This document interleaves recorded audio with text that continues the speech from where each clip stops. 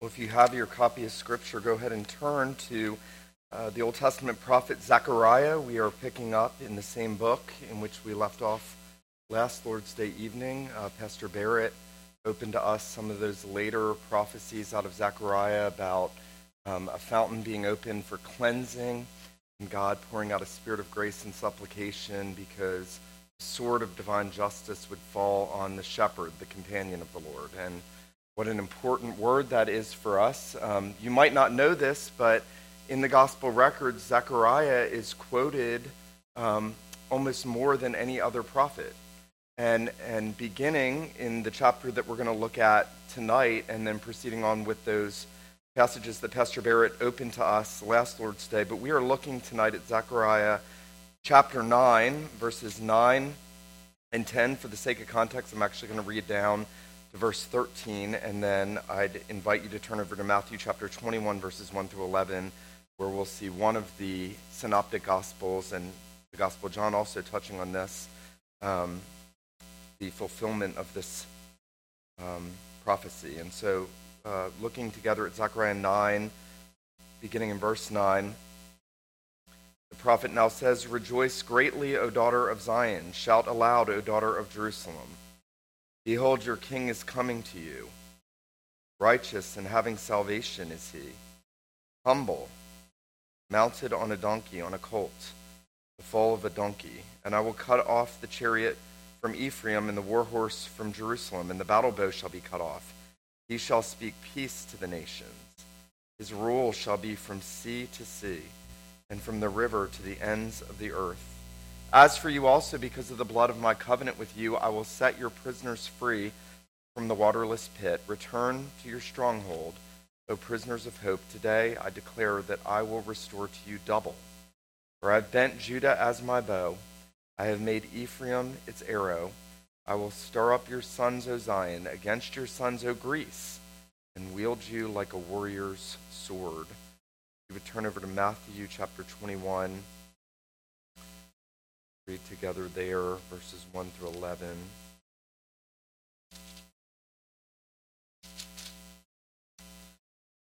And now, as Jesus is approaching Jerusalem and the cross, Matthew records these words. "Now when they drew near to Jerusalem and came to Bethphage, to the Mount of Olives, then Jesus sent 2 disciples, saying to them, 'Go into the village in front of you, and immediately you will find a donkey tied and a colt with her. Untie them and bring them to me. If anyone says to you, you shall say, the Lord needs them, and he will send them at once.' This took place to fulfill which was spoken by the prophet, saying, 'Say to the daughter of Zion, behold, your king is coming to you, humble and mounted on a donkey, on a colt, full of a beast of a burden.' The disciples went and did as Jesus had directed them. They brought the donkey and the colt and put them on their cloaks, and he sat on them. Most of the crowd spread their cloaks on the road, and others cut branches from the trees and spread them on the road. And the crowds that went before him and that followed him were shouting, 'Hosanna to the Son of David. Blessed is he who comes in the name of the Lord. Hosanna in the highest.' And when he entered Jerusalem, the whole city was stirred up, saying, 'Who is this?'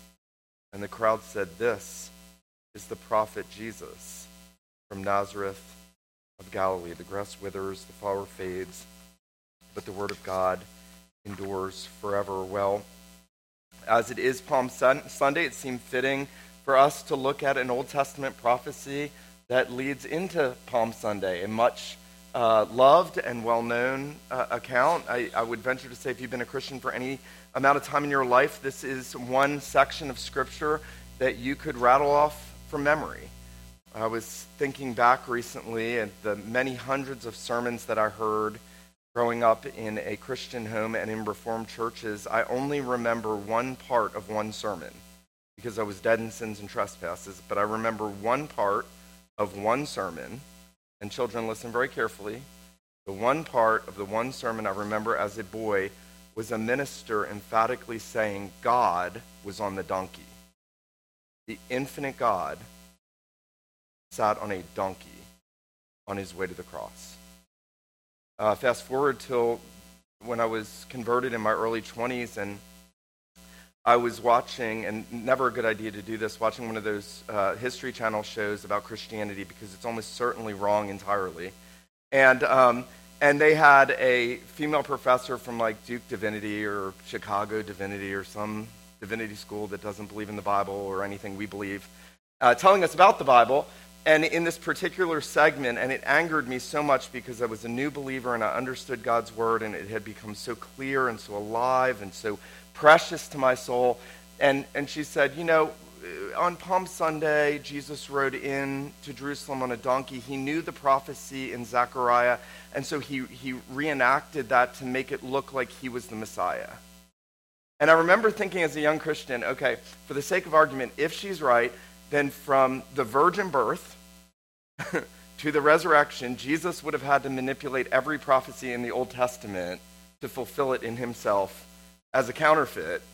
Or he's the Messiah to whom all of the Old Testament points, and he is the one that is fulfilling all of these things throughout the Old Testament.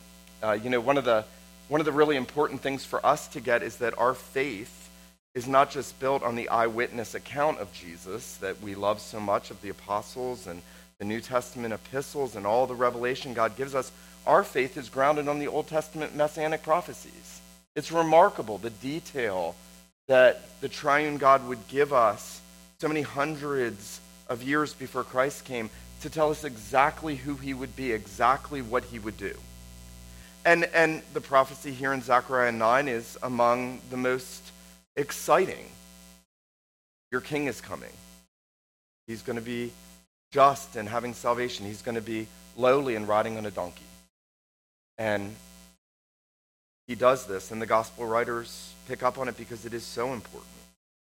And what I want us to see tonight as we look at this together here briefly is first what this prophecy teaches us about the glory of the king's person, and then very simply the glory of the king's work. This passage sort of divides for us naturally.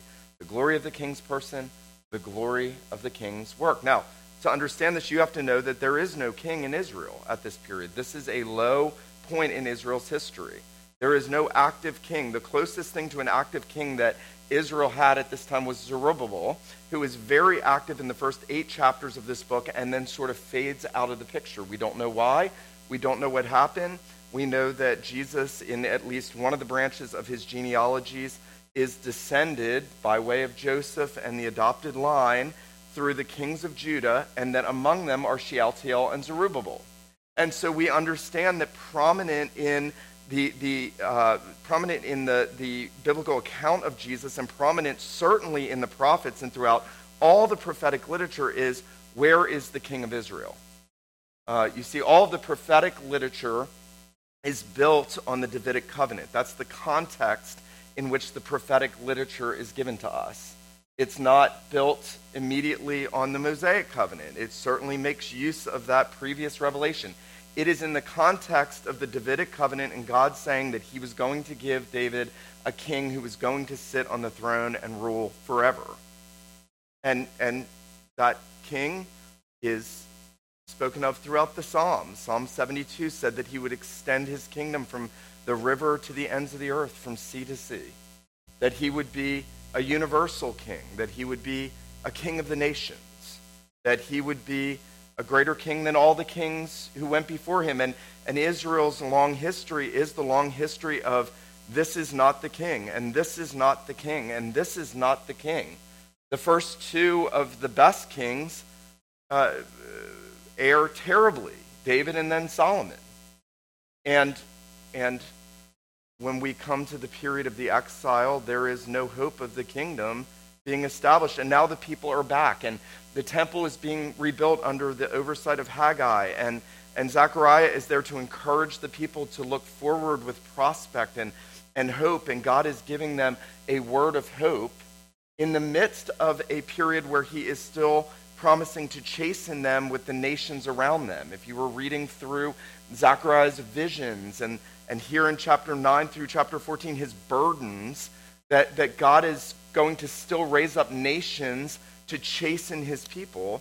And yet in the midst of that, and in the midst of God telling them what he's going to do, we have this glorious prophecy. And the Lord says, "Rejoice greatly, O daughter of Zion. Shout, O daughter of Jerusalem. Behold, your king is coming to you." By the way, if you want to get the most out of the prophets, read them in light of the Davidic covenant and God's covenantal faithfulness even when Israel is extremely unfaithful. At the lowest points, God's still saying, I will do what I said I would do. I will fulfill my promise. I will bring a king. It will be of God's doing. The people will not make a king for themselves. The Lord is going to send his own son to be the king. And the Lord is going to be the king. And notice that language too. He is coming to you. It carries with it, in many respects, the idea of preexistence. Just like in Micah's prophecy, you, O Bethlehem of Ephrathah, though you are least among the thousands of Judah, yet out of you shall come forth to me one to be ruler, whose goings forth are from of old. He is going to come to you. He is going to be a divine figure. And notice the first thing that's said about him is that he is going to be righteous and having salvation. Now, there are some translations that say he will be just. And we live in a day of justice confusion and justice gone wild unjustly. And we don't know what to do with it. We feel guilty because we have so much slammed down our throats and into our ears about justice, and we don't know how to parse through. And there are people that are going to look at this and say, this says that there is going to be a king who will bring justice to the people. He will execute justice among the peoples, and that is true. Jesus is that king. He will do that. But the word justice is one and the same with the word righteousness in Hebrew and in Greek. And this is saying more than just he will be a just dispenser of judgment against unrighteousness or a leveler of unrighteousness. This is saying he is going in himself to establish righteousness. This is where the Reformed get the doctrine of the active imputed righteousness of Christ. John Murray famously said on his deathbed, thank God for the active imputed righteousness of Christ. No hope without it. No hope without it. He is going to establish righteousness by himself being righteous and only ever doing righteousness. And we heard this morning in the sermon in 1 John chapter 3 that everyone in him does not remain in sin, because in him there is no sin. In him there is no sin. You can never, by the way, meditate enough on the sinlessness of Jesus. We don't meditate enough on the sinlessness of Jesus. Why did the eternal Son have to come in the person of Jesus? And why did he have to be sinless for 30-some years? Because he had to establish a record of righteousness as the last Adam, as the second Adam. Notice that it's linked. He will be righteous and having salvation. That those things are coupled. What kind of king will this be? He will be without sin. I like to think through the scriptures sometimes when you think about the sinlessness of Jesus, and it bears witness to him everywhere. The demons said, "We know who you are, the Holy One of God." Pilate's wife said, "Have nothing to do with this righteous man." The centurion at the foot of the cross said, "Surely this was a righteous man." Jesus himself said that the one who came from the Father is true and there's no unrighteousness in him. The writer of Hebrews says that he was holy, harmless, undefiled, and separate from sinners. That Paul says he was made like us, like sinful flesh, yet without sin. And he established a perfect record of righteousness in order to save us.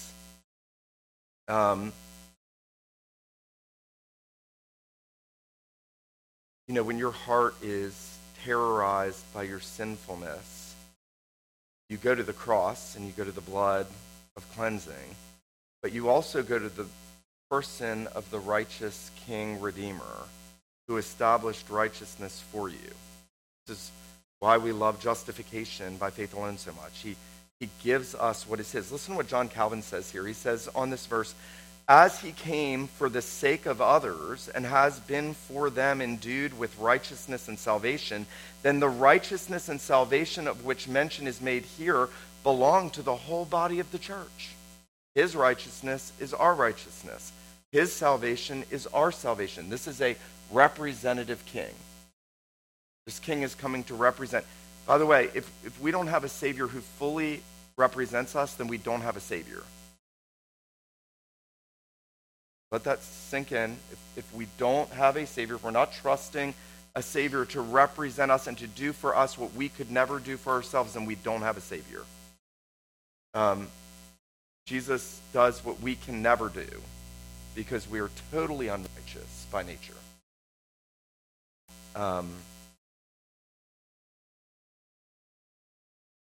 We should love the doctrine of the active, imputed righteousness of Christ, and we should return to it often, because if we're not settled in that, then we're going to slide into trying to trust what we're doing for our standing on the last day. And Paul says that even those who are zealous for righteousness, the Jews of his day, who are trying to establish it by their own works, they're zealous for God. They're zealous for mission. They're zealous for service. They're zealous for worship. They're zealous for all these good things, but they're not zealous for the righteousness of God which comes through faith in Christ. They don't get righteousness. They lose it. They don't get God. They don't get eternal life. This is vital for us, that the king we need is a righteous representative king who brings salvation. Now, you could, if we didn't know the end of this in the New Testament, you could wrongly, and many Jews did this through many, many generations and centuries, and wrongly think that the king we need is a military conqueror, that he's going to be powerful, that he's going to play the man. He's going to use hashtags against effeminacy all the time. He's going to be a strong, powerful king. He's going to be a physical warrior. He's going to ride in with a sword on a war horse, and he's going to dominate and make the people fall before him. And that's not how he comes at all. In fact, it's so not how he comes that people can't understand how he can be the king. And notice that Zechariah is preparing these people before he even comes, and us now, to understand how is he, what is the glory of this king? He comes humble. That's amazing. We are so proud. And he comes humble. And he's the only one who could have been proud of his own virtues and glory and majesty and power, his infinite, eternal, unchangeable power and awesomeness and glory. And what does that one do? He comes humble. What would we do? We'd come proud. He comes humble. That's the mystery of the gospel. He comes lowly. Sinclair Ferguson has made the point that in the gospel records, the only personal characteristic to which Jesus ever draws special attention in himself is to his humility and meekness. In Matthew 11, he says, "Come unto me, for I am gentle and lowly in heart." You're not going to go to a king that's not gentle and lowly in heart. I don't even want to go to a wealthy person that's mean and ask for help. You're not going to go to a king who's unapproachable. Jesus said, "I'm gentle and lowly in heart. Come to me, you'll find rest for your soul." I love that quote where Charles Spurgeon is reflecting on why it was important that Jesus was laid in a feeding trough as a baby, and he said, so that you know that you can go to him. If he's in the feeding trough, you can go to him. You could be the most strung out drug addict, and you can go to him and he will receive you. There's no amount of dignity you need for him to receive you. The same thing here. If he comes on a donkey, if he comes lowly, if he comes with that sort of humility and approachability, that is meant to encourage us to come to him when we're at our worst. When you have sinned the worst, you go to him and you say, "Lord Jesus, thank you that I can come to you and that you are gentle and lowly in heart, and I need rest for my soul. I need you to forgive me and have mercy on me and cleanse me. And that's the king. That's the glory of the king. It's totally countercultural. Totally countercultural entirely. When Jesus was riding in on the donkey, he was showing his disciples what kind of king he would be.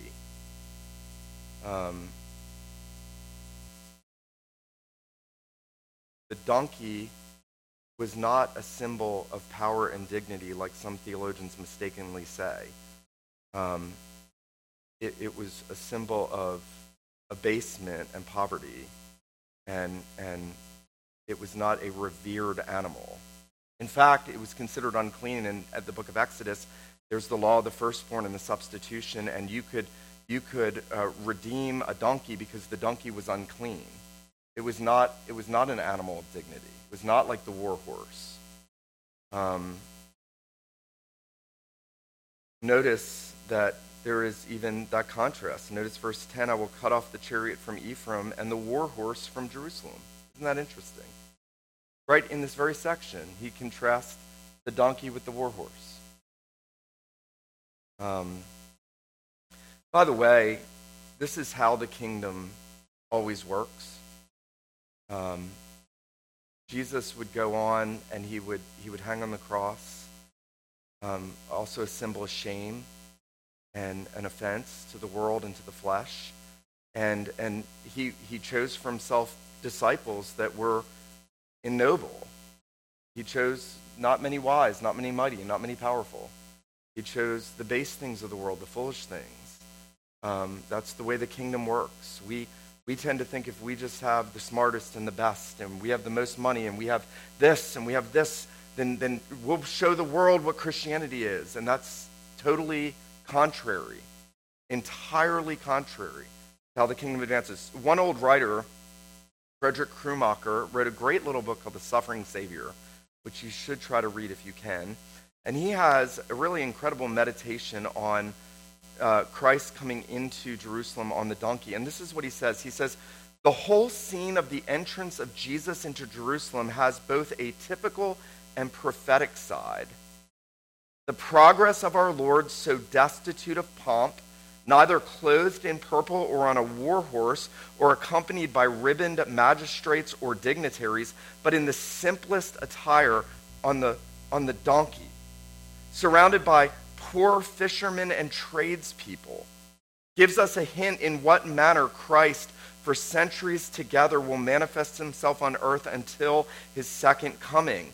And the expressly quoted and now accomplished prophecy of Zechariah confirms and attests this in the words, behold, your king comes to you lowly, a word that describes at the same time the idea of an entire absence of display, pomp, and dignity. And this is the attribute which is peculiar to his government to this hour. That's an awesome quote. To this hour, it's no different than at that hour. He is showing us how his kingdom is going to advance. He's going to use humble people that want to exalt him. He's going to use self-emptied people that are not seeking glory for themselves. He's going to use men and women like you and me that, in the words of Paul, are the off-scouring of all things. The scum of the world. That's awesome.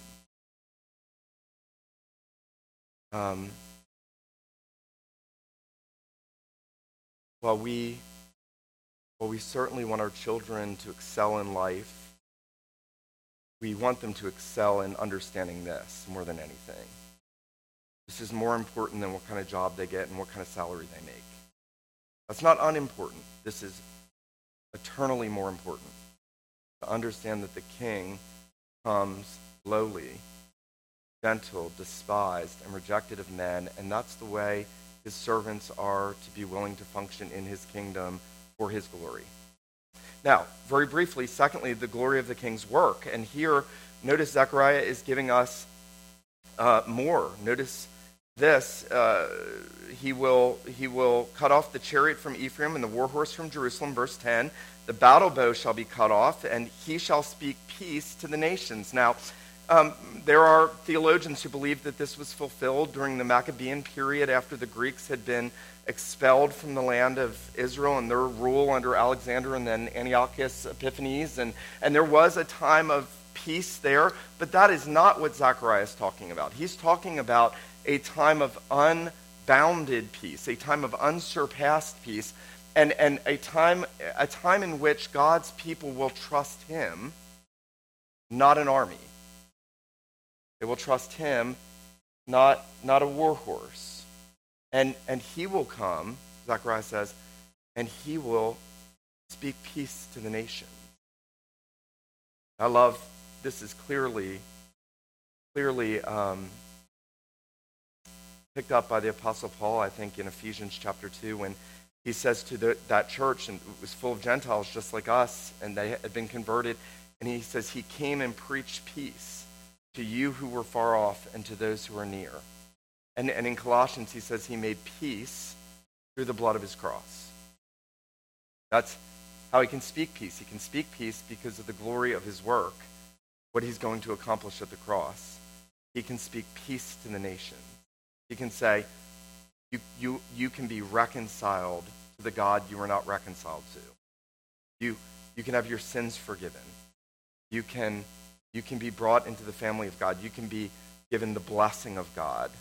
You can know God is with you and for you. Notice he alludes now to what we mentioned already out of Psalm 72. His rule shall be from sea to sea and from the river to the ends of the earth. This is a global vision of the Messiah, that he is going to have nations serve him. From the river to the ends of the earth, from sea to sea. He will have people pay homage to him. And then notice, and this is very important, verse 11, how will he accomplish this? As for you also, because of the blood of my covenant with you. Isn't that interesting? Because of the blood of my covenant with you, I will set your prisoners free from the waterless pit. I could get you to turn back to Genesis 49 briefly. I want us to look at a really significant parallel to this and precursor to this. Genesis 49, Jacob is giving the blessing to the 12 tribes, and Jesus comes from Judah, and the scepter is going to be in Judah. The kingdom's going to come from Judah, and this is what we call the Shiloh prophecy. He's going to reign until Shiloh comes. That's a messianic prophecy, one of the first clear ones in the book of Genesis. And he's going to be given the tribute of the peoples. And notice verse 10, the scepter shall not depart from Judah, nor the ruler's staff from between his feet until tribute comes to him. To him shall be the obedience of the people. Listen, binding his foal to the vine and his donkey's colt to the choice vine. This is where Zechariah is picking up from. Notice this, he has washed his garments in wine and his vestures in the blood of grapes. He has trampled the wrath of God, and it's cost him blood all over his garments, his own blood, for our sin. His own blood, trampling the grapes of God's wrath for us. That's the glory of the King's work.